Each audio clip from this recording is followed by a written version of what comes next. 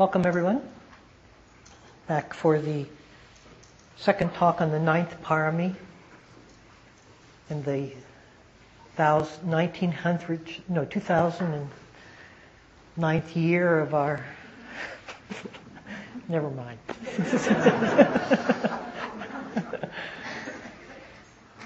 So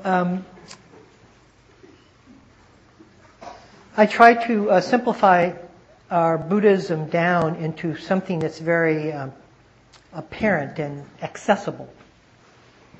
I think that if you read Buddhism from a sense of yourself and what you need to do about yourself, then you'll be forever burdened with the complexity of the sutras and the lists and the tasks and the practices.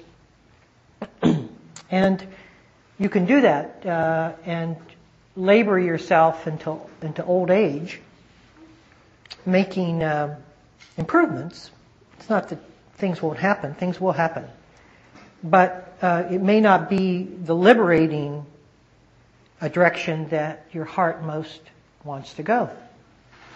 And my direction, or one that I'd like to set for myself, is a liberating direction. Not one that allows me to claim a certain sense of self-fulfillment, because that's not exactly the way this whole tradition is moving. So when we take a subject of love, or any of the paramis, we need to know that they're really moving towards a single, unified perception. And that if we try to do those from a sense of self-improvement, we will be lost in a continuous sense of evaluation and comparison and labor towards becoming more of whatever parami we place in reference to. More patient, more kind, more loving, more moral, more resolved. So I like to tie it all together in something very easy for us to understand. And to do that, we have to realize how we sit, and when we are meditating, what that has to do with the paramis, what that has to do with anything we're doing here, what that has to do with liberation, what that has to do with anything I speak about. Why do we sit? Why do we sit? What's the direction of the sitting? Is it the same direction as the paramis? Is it the same direction as the 7 factors of enlightenment, the 5 spiritual faculties, this on and on? Is it the same? Or are these separate things that I have to do on the sidebar of my life, and trying to get the formula right so that I can pass through the eye of the needle? You see the question? So we're going to make this simple. Now you may want it complex. I won't be able to serve you very well if that's your need. So when we talk about love, or any of the paramis, we're talking about, you could say, an aspect of stillness or awareness. These are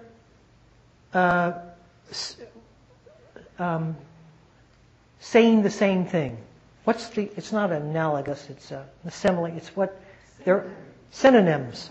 They're all synonyms for one another. So what is it? What does that look like, you see? Because when we're trying to be quieter in ourselves, how is that a direction? And how is that a direction towards anything? In fact, it feels to me sort of vacuous. And when I say it as a statement of direction, it feels empty, to say nothing. It also seems very uninspiring. Doesn't it?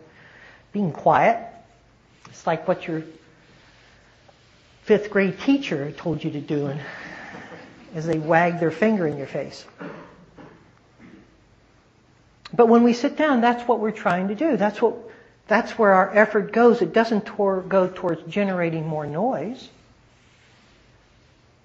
Because the sense of, when we generate noise, we generate a verbal expression for life. That verbal expression invites the world to be seen as in dualistic terms, doesn't it? When you call something by name, you have two of them. You, who's calling, and that which you're calling by name. When you see through a word, you see two things. You see me and you. You see this and that. So when we sit down, we're not investing in the word. We're investing in the quiet or the space that holds the word. That's what we're doing in meditation. So we're not sitting down and ruminating about our life, trying to sort it out. That is more like self-therapy. We're not trying to figure things out problematically. We're not trying to sort things out. We're just trying to be quiet with what is happening and occurring within the mind and body. And so when we do that, we embrace noise, not with more noise, because we're not arguing with ourselves to try to force ourselves to be quiet. We're not struggling with the noise that's there. If we're struggling with the noise that's there, then we're adding a dimension of noise to the noise. And that doesn't get us anywhere. So just follow my words here if you can. Even if you can just follow them logically, then you can bring them into your orientation to sitting. So what do we do when noise appears? What do we do when thoughts arise in our meditation? We create the space for them to arise.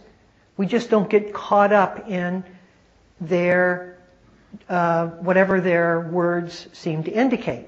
Whatever the words seem to, whatever the story, that's not where we focus our energy in completing the story of wherever the words are taking us. It's cold in here. I've got to talk to the janitor about turning up the heat. When can I do that? Well, won't see him tonight, so I'll write an email. You see, that's what I mean by generating more noise from noise, rather than just feeling the cold. Right? So, now what does that have to do with anything that we've been talking about? Quiet. We can see how the meditation, just from that simple explanation, is moving us towards greater and greater quietude. Now, when we hear words like patience and love and generosity, those encourage us sort of to rally our forces or something. How is that related to the quietude of the sitting? Well, it so happens that those qualities called the Paramis are expressions of quiet. Quiet isn't the absence of your thinking. It's being able to be in a different dimension than where your thinking takes you. So that we're not being driven in a linear fashion by our thought. We're able to hold the thought as something happening here and now. So when we're quiet, the here and now holds all dimensions of noise within itself. Doesn't get fooled by thinking that the noise is taking us into the future or away from the past. Are you following this? Okay. Just get it logically first, and then you can apply it to your sittings. So a funny thing happens. The less noise, the less you are around. We create ourselves from the noise, the self-speak we give ourselves. So the obvious self-speak is the word I, me, and mine. And the more we intone upon that word, the more we form the vision and perceptions around that word. When I say I, suddenly I have a placeholder for my perceptions to look out upon the world in a distant kind of way. So the quieter I become, the less I-intoned I am. And funny thing is that that's all of the sense of distance or separation or isolation, or the sense of self really is. It's a placeholder on the mind that has been formed by us investing in the words and looking through the words towards the experience of what those words indicate. Okay, so I don't want to get too complex here, but I'm Just wanted to show where this whole thing is going. So funny thing is that the quieter, the more space I offer whatever is arising within the mind, then the more spacious the consciousness feels. The less contracted I am around my opinions, which is noise, my reactions, which is struggle or more noise, my ideas, noise, or even the sense of I, noise. And the more I'm able to see all of that occurring in the here and now, the less those words, including the sense of I, seems to indicate a place other than the here and now. So therefore, within the quiet, the I arises, but it also passes. It doesn't come and form itself into a story and then convince itself that the story is true, that creates more words and more adventure into that story. It simply rests in quiet. It doesn't mean that the I doesn't come forth.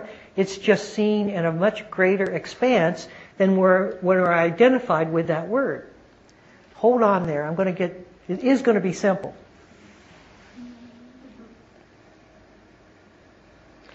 So, as I become less predominant within my own experience, within consciousness, it's not something traumatic. It's not like I suddenly forgot my whole history. I don't know who I am. Amnesia, it's not like that.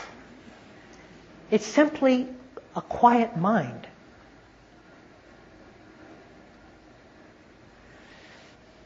And when you're called upon to know who you are and the appropriate thing for you to do and the functional ways that you work, you'll know that. We'll know that.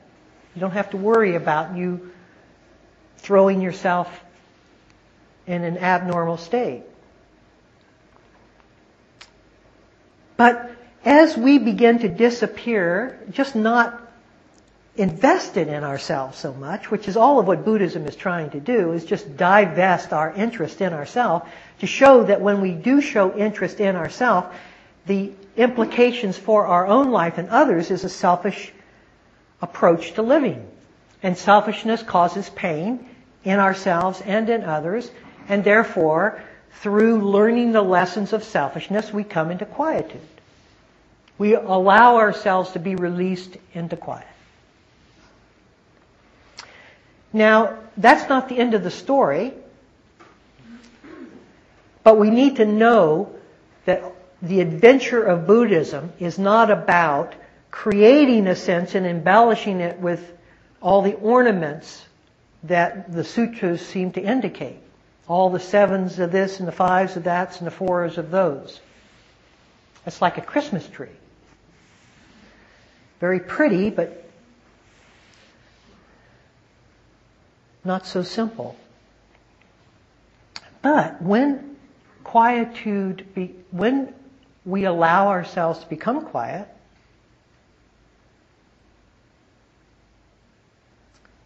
suddenly how action arises is not by my own determination, by the sense of I's determination as to what's needed. It arises out of the moment rather than a reflection upon the moment, because the I has been released, and so the moment itself brings forth its action.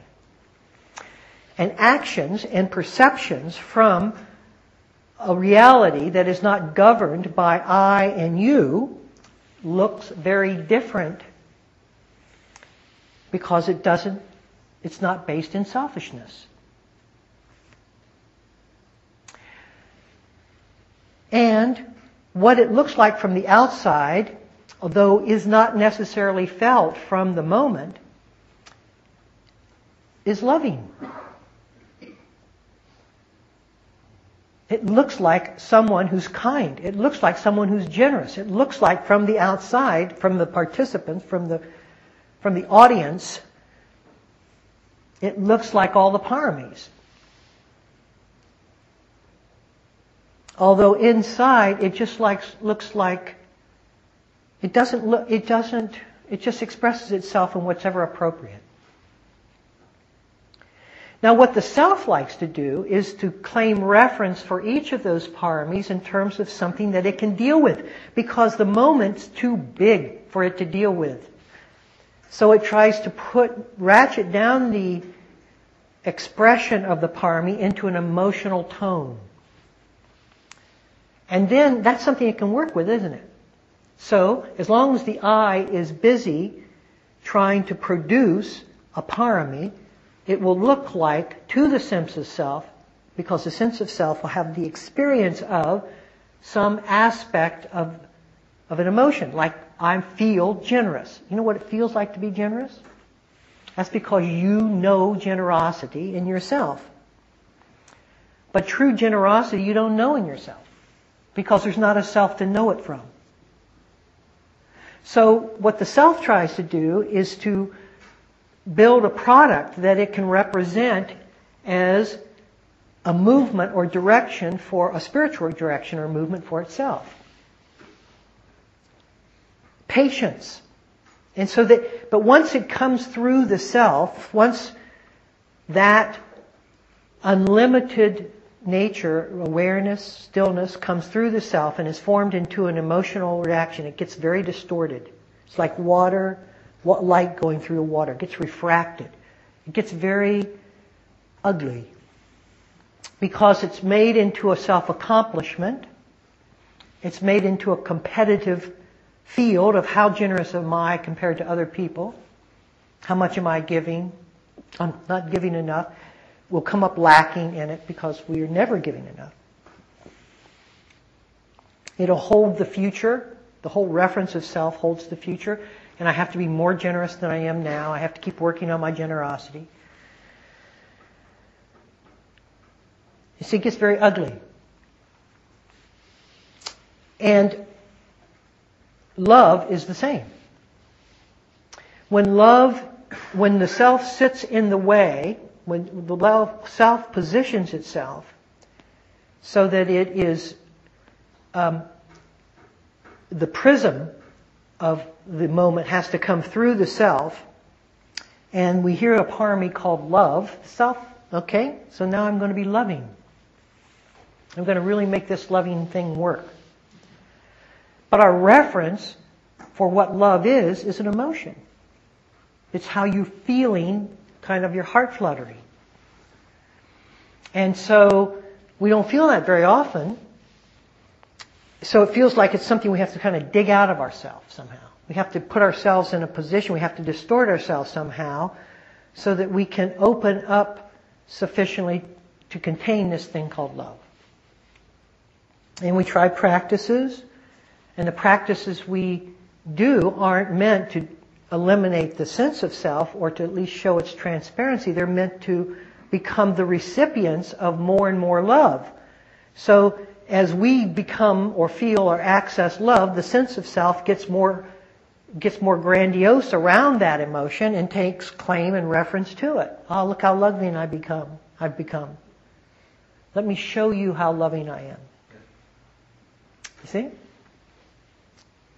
Which is a selfish relationship to love. Which, if we all understand, is paradoxical. You can't have both of those. You can't be selfish and loving. I mean, those are opposite words.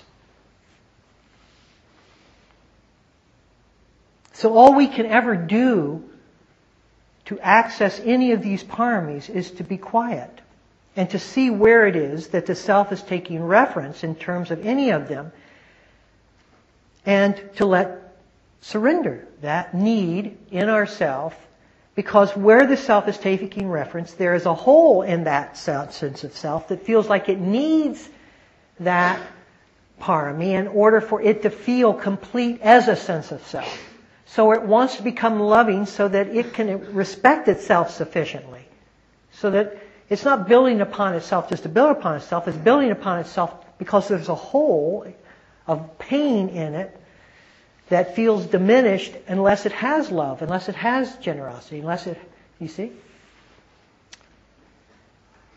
So this sense of self is going to continue to form unless that hole is plugged. unless we understand that the pain is what constantly moves us in the direction towards more self-acclaim.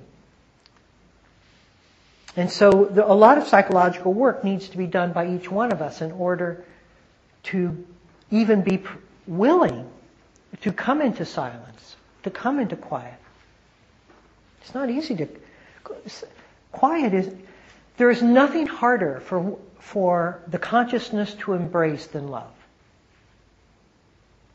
But the beauty of the word is that it draws it towards us. You see, you can make this into a battle of yourself and say, I have to get over my ego.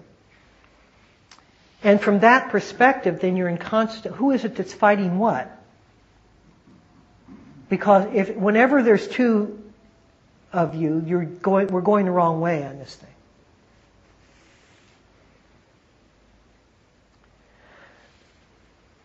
So, this sense of self looks at love and gets overwhelmed. This is too big. I can't do this. This is too big. It gets frightened.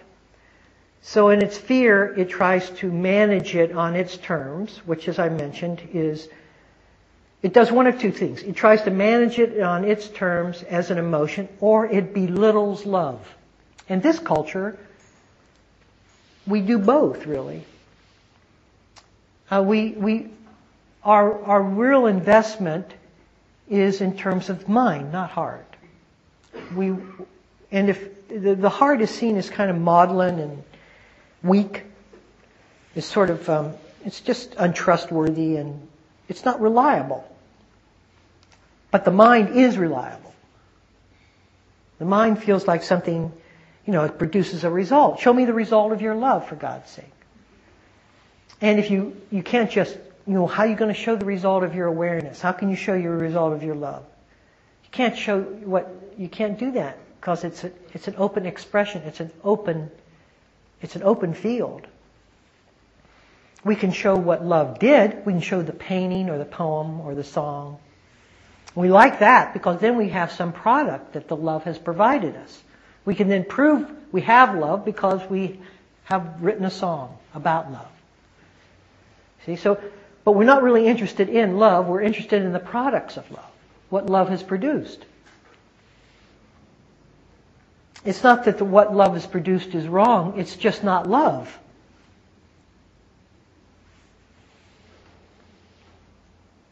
But to the mind, that's the only way it knows to go.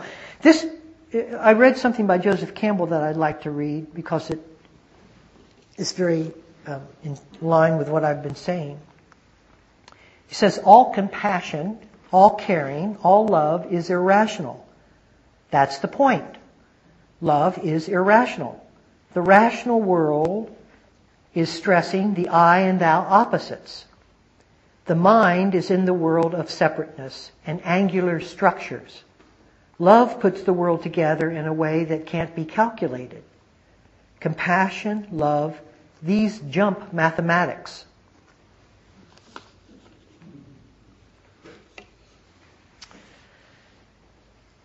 So you hear them from different directions, but basically what I have been saying for the time here has been the very same thing. And so when we take this thing on, yes, it's big. It's big. And there's a certain courage that has to come up where the resolve needs to be there. And we have to see that a life lived from selfishness, from contraction, just isn't going to serve us. It isn't going to serve the world. It isn't going to serve the planet. And with the willingness to admit the limitation of the way we have lived comes the resolve of the willingness to seek out a new way. That's resolve. We've talked about that as a parami. And then as that resolve builds in force, it will take us to a crisis in ourselves, where we no longer are willing to remain contained within our known structures. We're willing to venture out. We're willing to risk that which has contained us. And because the sense of self then, it becomes very threatened. It feels threatened. There's nothing to. There's no real threat, but it feels threatened because it realizes the way it has perceived and contained the world has limited value. And yet the opposite, or the way it seems to be moving, is too big for it to hold. And so it stops. It's dead still. It says, well, can I find a way out of this? I'd like to find a way out which, is a compromise. And many of us find that compromise by taking ourselves into our spiritual practice and trying to embellish the sense of self through our spiritual practice. And that works. Sometimes it works for as long as you do your spiritual practice. But if you're really honest with yourself, see, that's where trust and honesty comes, sincerity. That's another parami. See how all these paramis are expressions at different times that come forward from the heart. And now we're talking about love. And it's the ninth parami because it's both the compelling reason that many of us continue on the spiritual journey at some point. Because we feel that this has got to be about love, or what is life about? It becomes our mythological reference. It becomes our myth. I've been reading Joseph Campbell, as you can tell. He's really good. And so then we take on the myth of coming into love. And so we do so because we're feeling the compelling nature of that word. And we feel the limitations of our selfishness. And we find ourselves then in the awkward position of having to release ourselves in order to take the next step. And we're not sure how or what to do. We'd rather work this thing by our mind. It's a nice story by a colleague whose mother was dying. And before he goes, he figures out his mother's very close to death. He's going to kind of give her a Dharma talk on letting go. Or at least, give her some orientation so that she can have an easy death. It's a genuine altruistic concern for his mother. So he goes there, his mother is near death, and he takes her hand, and he starts talking to her about letting go. He said, just let go, mother, just let go. And as he's talking to her from this kind of rational, dharmic way, the grasp on her hand in his hand becomes tighter and tighter. Because it's obvious that he's scaring her. So he says to her, I love you, mother. And she releases the grip and dies. You see, sometimes when we talk about what is needed, it frightens us. We think, I can't do this. This is too hard. Don't do me. I can't see that, right? And we like it in bite-sized pieces. But the actual release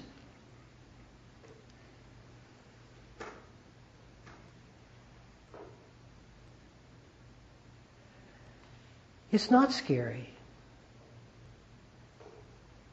Somebody said it was like taking off a tight shoe.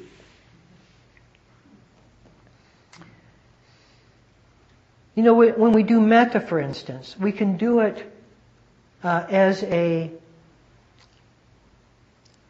you're sort of washing the world and yourself with metta, like you're taking a shower, a metta shower.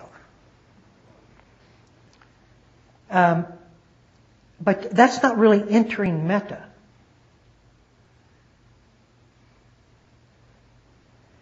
That's using it as a practice. That's a bite-sized piece. what's it look like when you actually enter it? You see, I had an occasion, I've told this story before, but it fits the talk, so I had an occasion where there was a lot of fear coming up in me, and I was, the Buddha used Metta, or the practice of love, for fear, as a resolution of fear, and I never quite understood how that worked, but I was willing to try it because nothing else was working for this fear. And then, because I had been practicing for a long period of time, I entered Metta, so that the Metta wasn't something that I was encouraging as a layer of kind of imaginative quality. But when you enter the moment, another word for Metta, entering presence, then the fact of that moment is that it's free of danger. You're not wishing it to be free of danger, or that you would have a moment free of danger. The moment is free of danger. The moment is peaceful. The moment is, in essence, ease and well-being.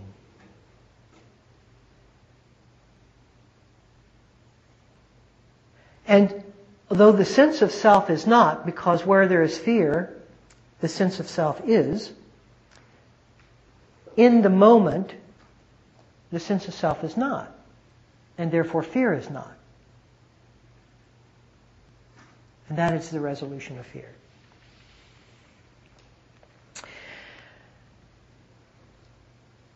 But in order for the sense of self, as it ratchets down love and tries to make life workable, it doesn't get a way out, it doesn't get completely free of love, because it's impossible for anyone to be free of the present moment. The present moment is with us all the time, whether we want to acknowledge it or not. I hope everyone realizes that. And therefore love is with us whether we want to realize it or not. Mostly we don't want to realize it, because to realize it fully means that our participation in the moment, our willful participation in the moment, diminishes. So in order to keep ourselves alive and active within the moment, we have to back ourselves away from love. And in order to do that, because love continues even through our ideas, because it holds all things, we bring love, which is union with all things, down to a desire and a fear of things. See, that's the expression of love. I want this is as close as the self can get to union. So it pursues life, trying to pull it in from the outside rather than abides within the moment, as the moment is where all things are, in union. You see? So it pursues life piecemeal. It's like you're on a scavenger hunt for the rest of your life. And you've got to fulfill your life by getting all things together and bringing them into your life. So now I want this, and now I want that, and now I want this, and now I want that. And how are you doing? Are you getting more than I am?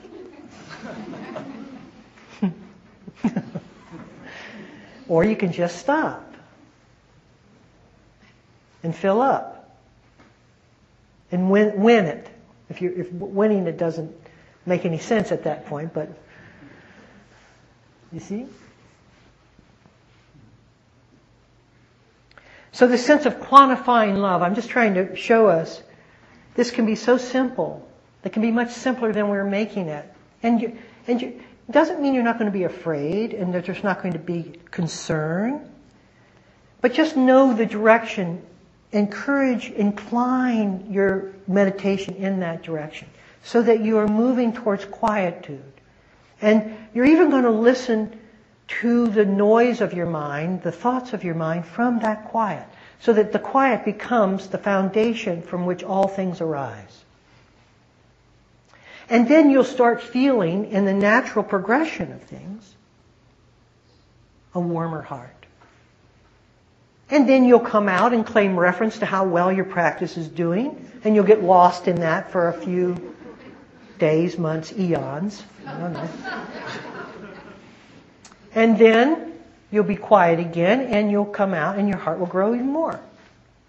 And then you'll say, oh, I get it now.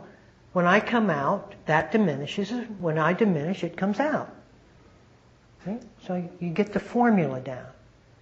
And because love is such a compelling force in life, in the world, you're willing to even give up yourself, your idea of yourself.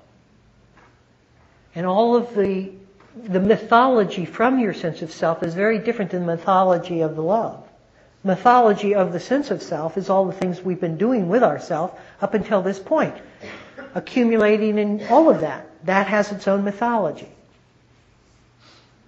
You have to give up that mythology. You have to give up the race. They say that even if you win the rat race, you're still a rat.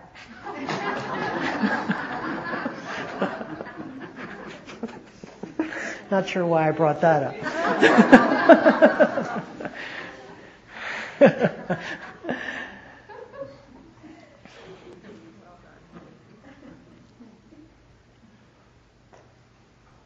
And so, when you feel the right disposition, when you feel the right alignment of all this, and you get it, then it becomes very easy. Then you just start serving life in its proper orientation perspective. And so, one of the things about love that you notice very quickly is that you can't control it. You're not in control of it. You see, this is huge. It's like, whoa, in fact, you can't control anything that's worthwhile. And so, then you have to look at all the reasons and needs that we need to control. Because we've been trying to control our whole life and make this thing work. But when you understand the formula, then you realize that this thing doesn't need your control, that it's working as it's working. And it doesn't need your willful violation of the way it works.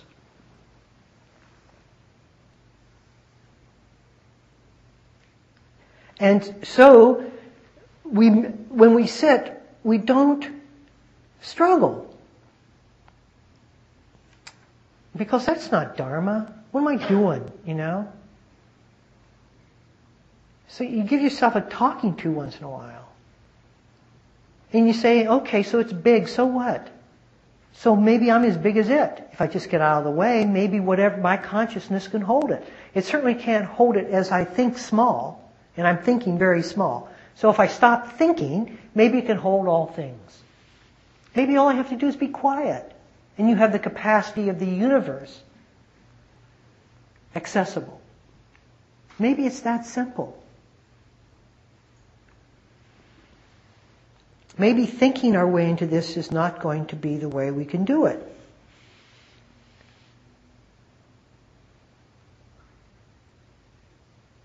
And maybe it's not going to be exact, and maybe it's not going to be so defined, or the edges like Joseph Campbell is talking about. Maybe it's not going to be so mathematical. I had a couple of nursing friends. One was a loving nurse, a beautiful woman, just a great nurse. But she wouldn't get the pills on time, and she wasn't the best charter. And she was kind of always in the doghouse with her administrators, although they recognized her value to the patients because all the patients kept writing notes about how much they liked her. And then the both of us, my friend and I, had another nurse friend who was very proficient and effective. And at 3 o'clock, your pill was in your mouth. And her charting was always complete and tidy, and when she left work, it felt really, and all the charts met Joint Commission standards. And so my friend nurse and I were talking about this third person, this proficient nurse, and she was just saying, God, I just wish I could be more like Nancy. I said, well, you can be more like Nancy if you want, but I don't want you in my room if I'm sick. I meant it too. Thank you, the pill's on time, but there's nothing there. Because we don't realize what healing is in this culture. We think it's the pill. If it were the pill, my friends, I could give you a pill for all of your sense of completion, for all of our sense of separation. A pill would work. But what it requires is our love. What it requires is something far more intimate and deep within us. It requires calling something out that's ancient, that has been lost, that is wondrous, not human-made. It's not an obstacle course that I can run and then become free. And the paradox is that it's with us, but we don't know it. And we're afraid to call out something that is the essence of what we are. As if we were asking ourselves to be any different than what we are. And all we have to do is change myths.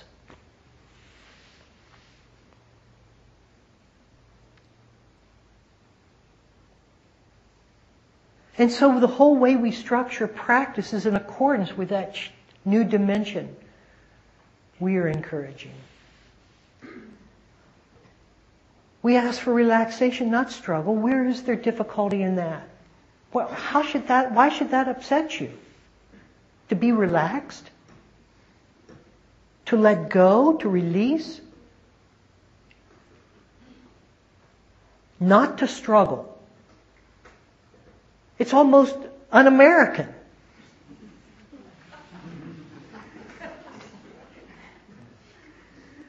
We get it for nothing. That's why we don't charge at events. What are you going to charge for that? Here's the advice. Don't do anything.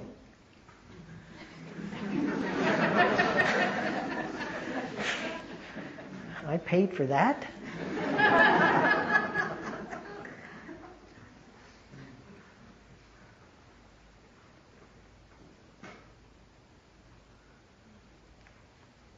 See, that's what the Buddha represents. He represents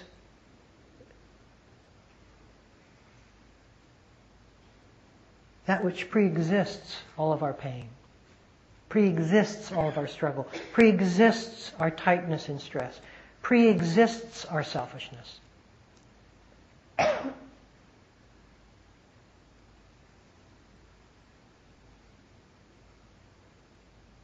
And he calls it suchness, Tathagata. He said he was the Tathagata, suchness.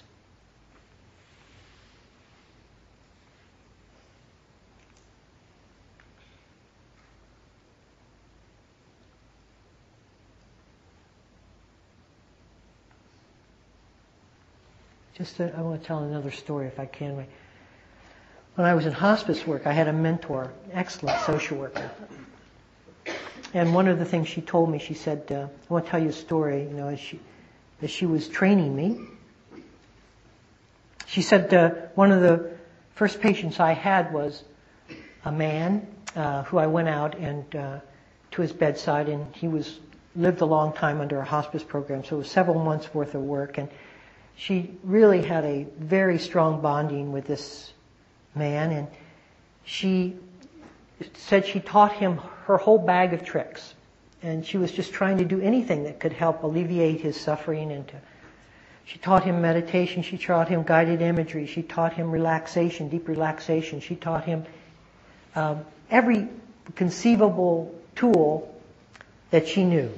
And she even went to the library and looked up new tools so that you'd have something.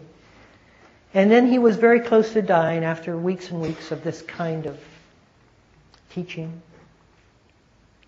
And she wanted to know, just for her own edification, what had been the most helpful to him. And so she said, well, of all the things I've taught you, in which he did, he practiced them and they did them together. What was the most helpful? And he looks at her and he says, what was most helpful is that I knew you cared.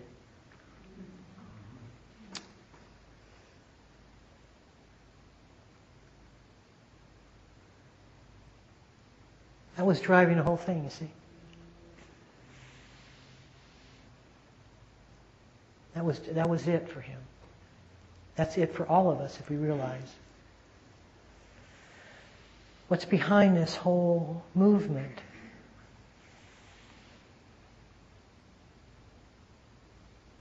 So where's our resolve for it? Are you willing to look at yourself with such exactitude that you realize that the way most of us are living most of the time we cannot endure? Are you willing to face that and admit that fact? That you can't keep raising children with violence. That we can't keep serving the earth through selfish intention. And that we can't hold ourselves with self-scorn. Or it just can't work. And are we willing to call forth, incline ourselves towards something much more vast and wondrous? That's the question I leave us with. Thank you. Can we sit for a minute or two? As you sit, how do you sit?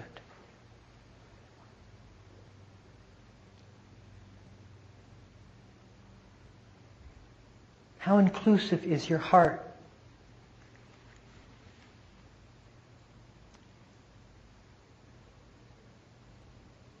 Where do you turn away?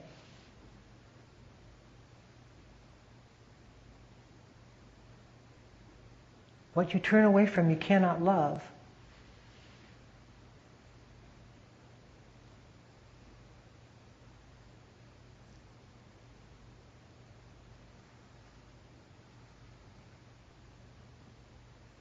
Oh, we begin to see the trail of our tears, of our history.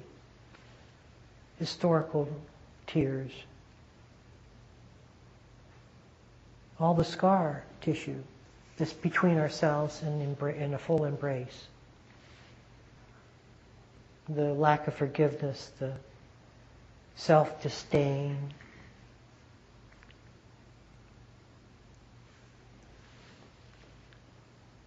And we think, oh my God, if I'm facing this is endless. There's nothing I can do here. But what if we were just quiet with that? What if we just didn't add any more to that? What if we were just quiet? Where would it go? You see, it wouldn't be there. But we've lived so long under the spell of the myth that it would, that we don't trust. That's as simple as just being still.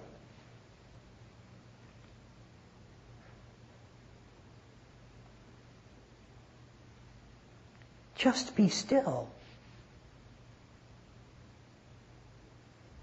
And you have no history.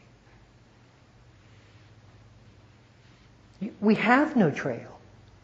There are no more hurdles.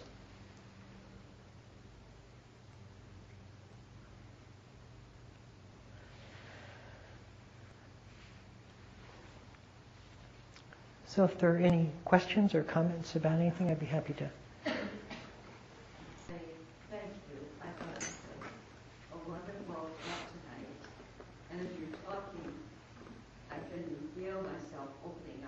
Good. And so thank you. Yes. That was wonderful. Good. So she says that I was talking, she could feel herself opening up, which means a couple of things. It means that you were able to relax, because that's really the psychic relaxing, and you felt safe enough to relax. And because most of us, when we use the word love, we don't feel trusting of that word. Not just because it's so big, but also because historically, love means pain. It means pain in relationship to experiencing intimacy with someone else and having to open up to that intimacy.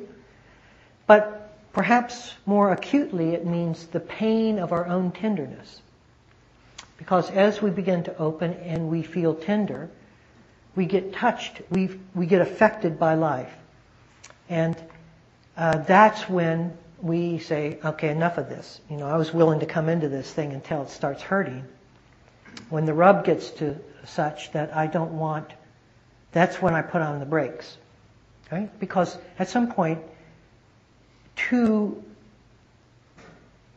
full aliveness requires full exposure.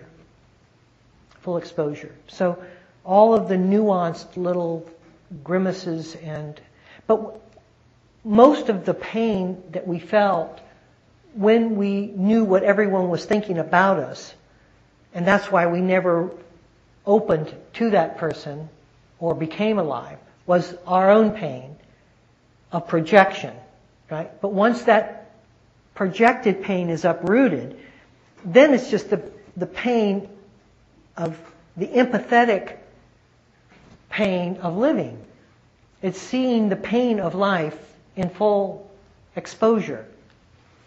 It's not the projected pain of them thinking something about me, right? That's just psychological stuff. This is heart pain, feeling the sorrow of humankind. Just seeing it, right?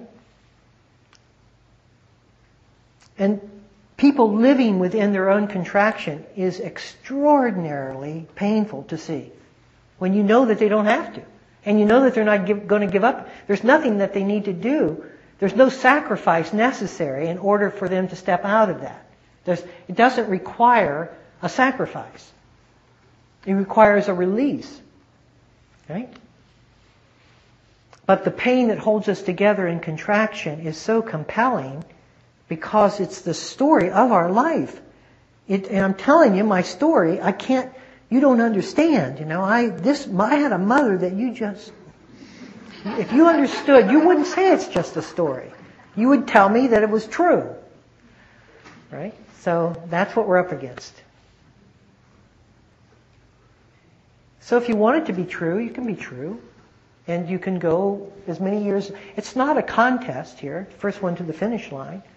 It's just when you're willing to say, wow, this isn't working anymore. And step out of the untruth. Until that time, we will perpetuate what we think is true. It's not, but we'll perpetuate it. So you see, nobody's doing this to us. We're doing it to ourselves. And when we become quieter, we get more loving. As we become more loving, we pick up more nuanced pain. As we pick up more nuanced pain, and we begin to see more clearly that we're causing that pain, then we're willing to become quieter. And when we become quieter, we become more loving, pick up more nuanced pain. As long as we're not projecting that pain outward and saying, you did it to me, then we say, oh God, geez, I don't have any choice here but to be quieter, to be quieter. See how it goes? That's how it works. But you got to get the formula down. You can't scatter yourself into 1,000 pieces and expect it all to come back in union. I've got to work this way. Now I've got to work that way. I've got to try this. And now I've got to do that. I've got to run over here and do that. I did that. I'm doing it. I'm telling you this because I did it. I did thousands. I was all well-meaning. I just didn't have it all together. I wish somebody had told me what I'm saying to you. So, oh God, I don't have to do all that. Oh my God.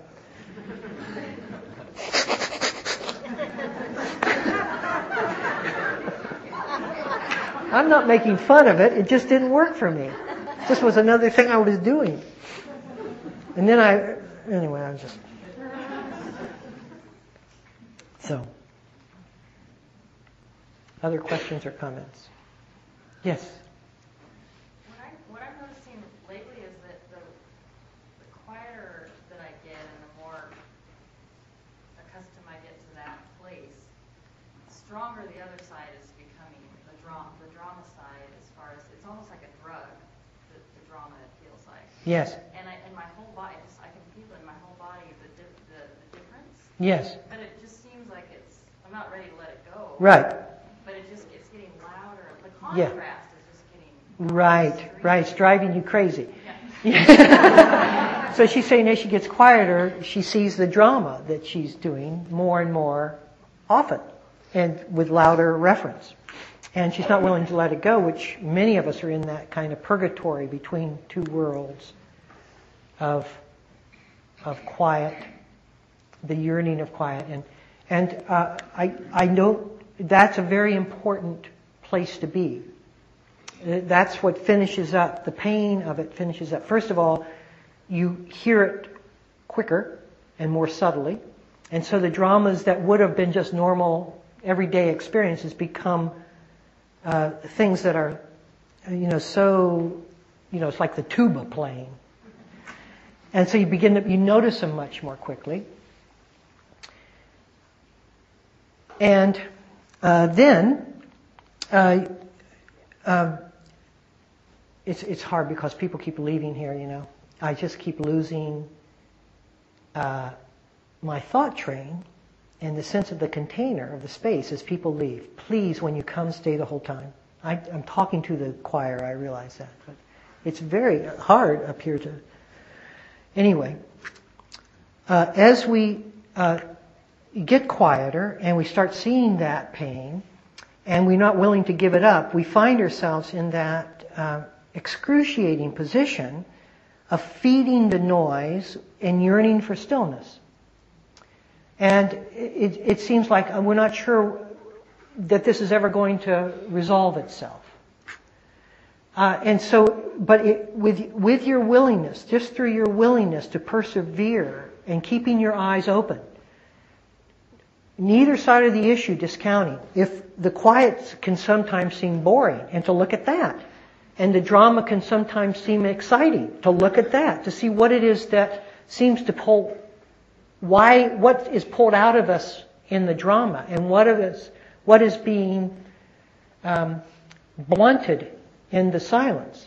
And you get a clear idea of where it is and what it is that we have been wanting from life through playing off both ends, so to speak.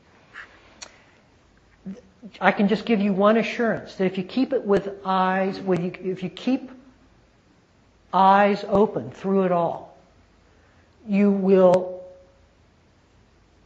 and you won't know this, but this is what will happen. You will slowly, but inevitably, move to greater quiet and be willing to release the drama. The need for drama.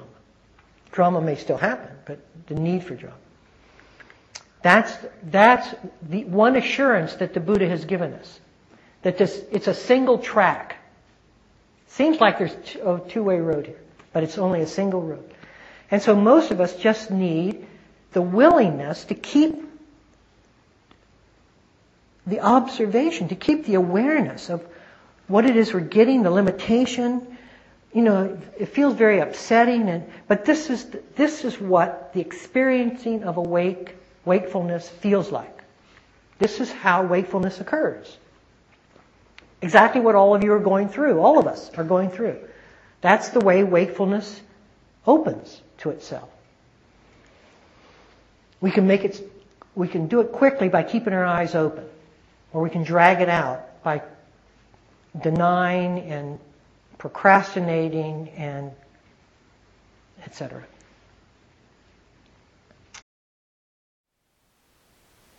Thank you for listening. To learn how you can support the teachers and Dharma Seed, please visit dharmaseed.org/donate.